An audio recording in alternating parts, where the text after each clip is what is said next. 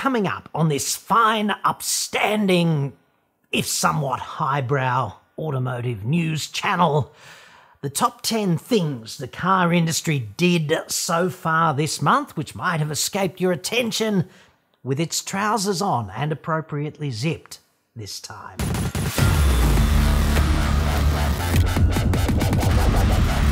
I'm John Cadogan from AutoExpert.com.au, and I get new cars cheap. For buyers here in Australia. Website for that, obviously, or you can just click the card that's, up there now, dude. Not gonna lie, I do rather enjoy it every time someone clicks my card.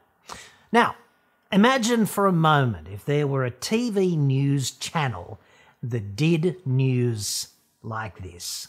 People might actually watch, and for sure there would be far fewer ads. First up, the FCAI, the car industry's grubby little barrow pushers in Canberra. They've taken another swing at the aftermarket parts industry. It's getting so predictable. You would not buy a knockoff parachute. Don't get stitched up. Don't buy knockoff parts or allow them to be fitted to your car.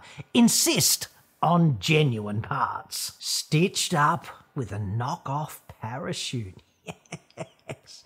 I see what you did there, T-Dub.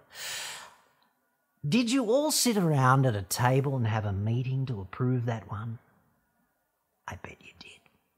T-Dub there, the body rockin' MC and barrow pusher in chief for all of the car industry's grubby little anti-consumer agendas. Someone has to do it, and thank fuck not me. Meanwhile, in the domain of facts, I'd retort that there's absolutely no evidence that genuine parts are any better or worse than quality aftermarket parts. There's just not. But one thing is certain. The parts market needs quality aftermarket parts to prevent T-Dub's members, the car importers, from enjoying a monopoly on parts and thus dragging you even deeper into the ankle-grabbing room every time you need a widget for yo prized shitbox. I'd further helpfully suggest that the way for T-Dub's arsehole members to sell more genuine parts is simply to make the pricing of said parts less extortionate. There's a thought.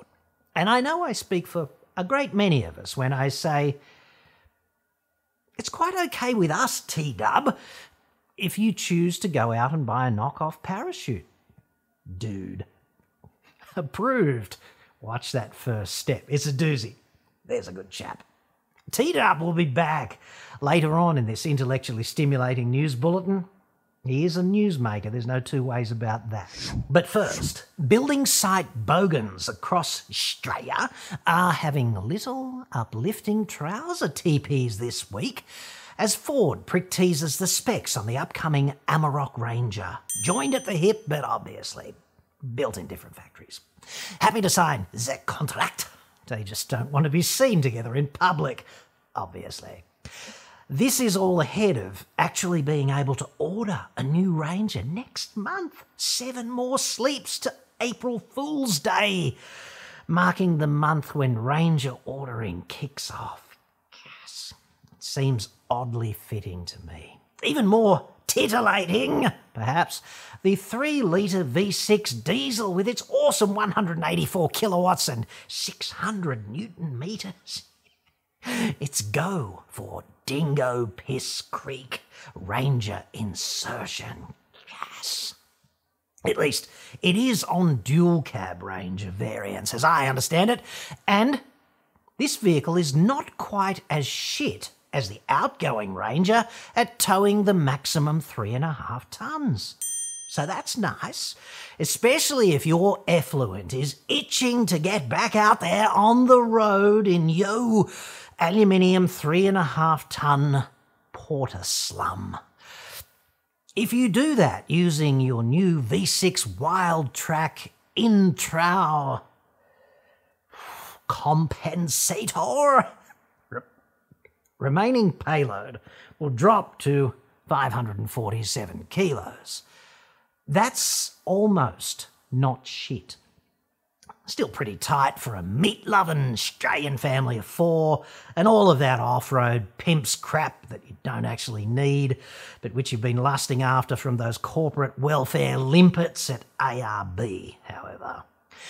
No word yet on what specific aspects of the vehicle's specifications Ford has decided to fuck up this time around, or how much compensation they'll have to offer owners to stay sweet with the ACCC. I am looking forward to that. Those crazy French have flicked the finger at Vlad Pipi in Russia. Renault entertainingly offered Moscow the time-honoured sex and travel foreign investment proposition on Wednesday, in line with prevailing international sanctions. High-level cheese eaters within the company have slammed the shutters closed on Renault's Moscow plant, and they're currently looking at how they may pull out of their inconvenient stake in Avtovaz without boning those 45,000 Ruski Renault employees too savagely.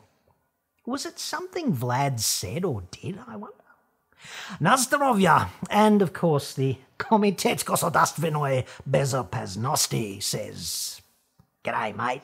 Three Prong has taken a moment away from its grief over the recent sales implosion in order to induct 10 of its dealers into its so-called Circle of Excellence Hall of Fame.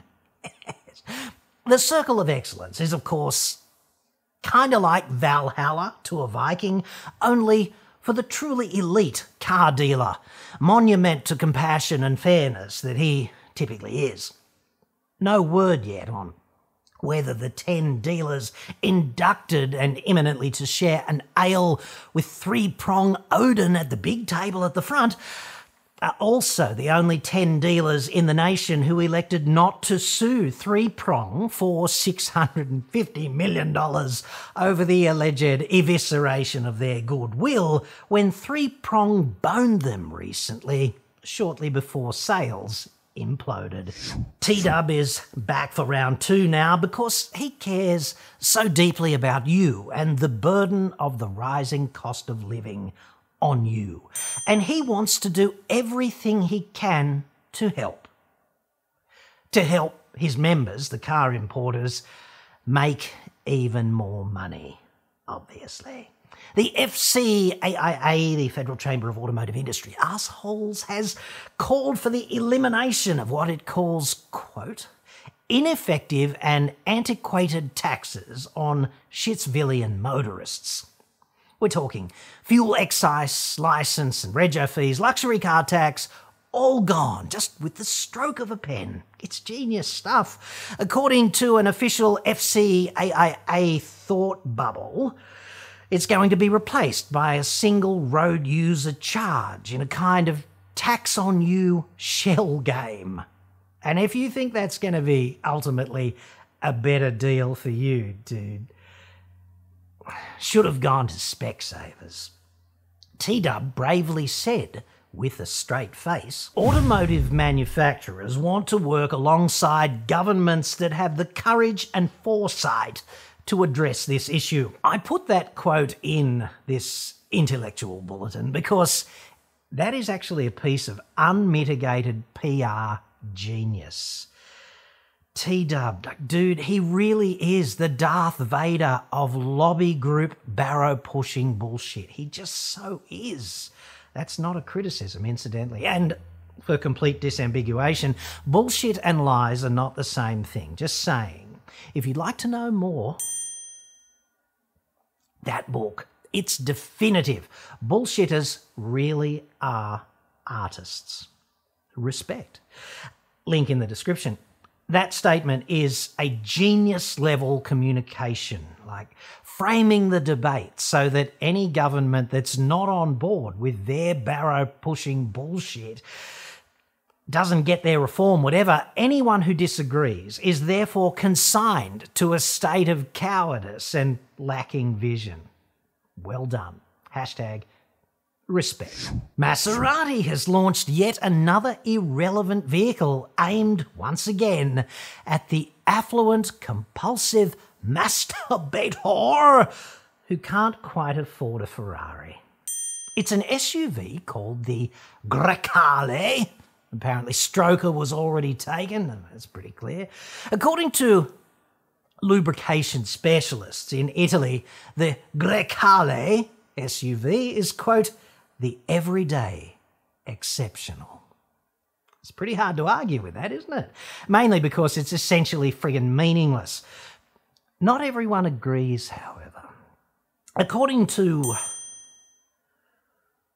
Urban Dictionary, paragon of definitive taxonomy that it is, Grecale is a, quote, large intestinal wind that is excreted when the body is put under extreme pressure not to expel the designated wind. Dude, we've all been there. That definitive Grecale moment. We've all had one, meeting the Pope, getting hitched, that first kiss, that knighthood. You can get it standing on the prow or fixing a plough. Matter of fact, I've got it now. Quote, as there is immense pressure prior to wind, follow-through is a frequent side effect. Oh dear. Clean up in aisle 2. Seems oddly appropriate, therefore, that the Grecale, the Maserati one, not the intestinal one, is also available as a 400-volt EV called the Grecale Folgore. Folgore, of course, in Italian means silent but deadly. BMW Straya has appointed a new mini head of marketing. Nikesh Gohil is the new mini head of marketing. Dude, is it just me? Or does Mr. Gohil's head look full-size to you? If it's mini, he carries it pretty well. Still, I suppose it is amazing what you can do with a wide-angle lens and the right lighting. Senior technical geniuses at Nissan have cleverly invented an autonomous zero-slosh countertop ramen noodle delivery vehicle. Yes, kind of like a sushi train, only, obviously, not a train.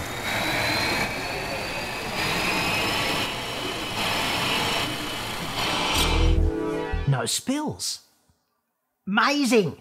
Well done, Nissan dudes.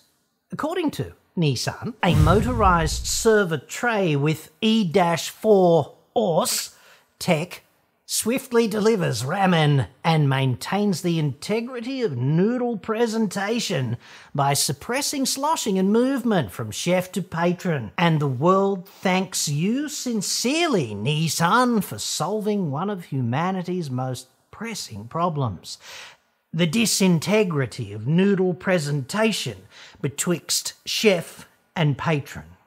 Because nothing fucks a bowl of noodles harder than transit that's unsympathetic to viscodynamics and inertia, typically. We've all had that. For Nissan, clearly it was either solving that or unifying quantum physics and relativity.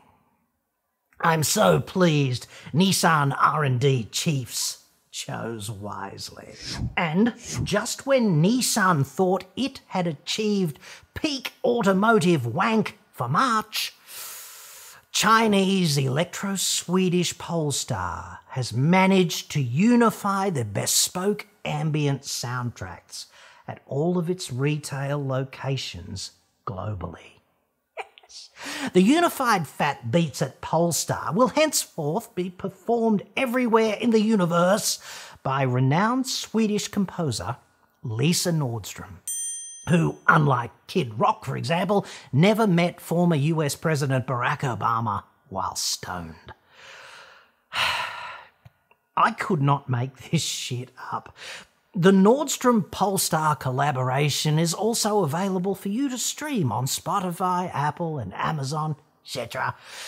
And it could come in quite handy if, for example, you needed to extract Osama bin Laden's home address from a person who is deeply disinclined to disclose that kind of information, and you don't happen to have Celine Dion handy. A few moments of Lisa Nordstrom might just loosen those lips adequately. Like, dude, it's worth a try. I don't know about you, but I was having trouble sleeping owing to my growing concern over whether potential Polestar buyers, all three of them, would hear different tunes in different locations around the world. But thank God the living hell of that uncertainty is finally over. And finally, in automotive media news, genius so-called journalists at drive.com.au, formerly Car Advice, but obviously still a division of Costello's cockheads, have decided the Land Rover Defender, which, let's face it, is philosophically actually a Land Rover Discovery, they've decided that this is the best upper large SUV that a person might buy. I think more than anything else, this decision serves to highlight the fundamental disconnect between mainstream motoring journalism and the people who actually buy cars. This is an example of the alignment of two really bad incentives. On one hand, you've got a company with second-rate products and third-rate customer service, and on the other, you've got a media company jonesing for advertising revenue, like prepared to do just about anything. And if you doubt my claims about Land Rover, simply Google the following 4 words: Sally, Morphe, Range Rover, and enjoy. There's your evidence, dude. Giving that shitbox a Car of the Year gong is unconscionable in my view. It's tantamount to looking some poor bastard in the eye and telling him that buying a Land Rover is a good idea. It's just not. This is what happens when media organisations and the companies whose products they review get so tightly bound up between the sheets that there's no room for you in the audience or the much-needed perspective that might help inform the decision about whether to buy a particular vehicle or not. And I've driven a shitload of Land Rovers, and I've even owned a Defender 110 this century. So I get the brand's appeal. I really do. And they do have awesome breadth of capability. When they manage not to take a big steaming dump in their trousers, they're great. But when they do evacuate their digestive tracts in this way, you know, the full Grecole moment with follow-through, you're fucked, basically. So there's that to consider in the real world. And this kind of thing actually does matter, unfortunately. Also, Toyota must be so utterly thrilled with this decision. I think you'd agree, because essentially, Drive has just claimed that a Defender is a superior proposition to a 300 series. Oh, what a feeling. Toyota spends money on advertising too, I note. Shitloads of it, incidentally. And, of course, hell hath no fury like a market leader scorned. So that might be a really fun conversation behind closed doors. I do hope so.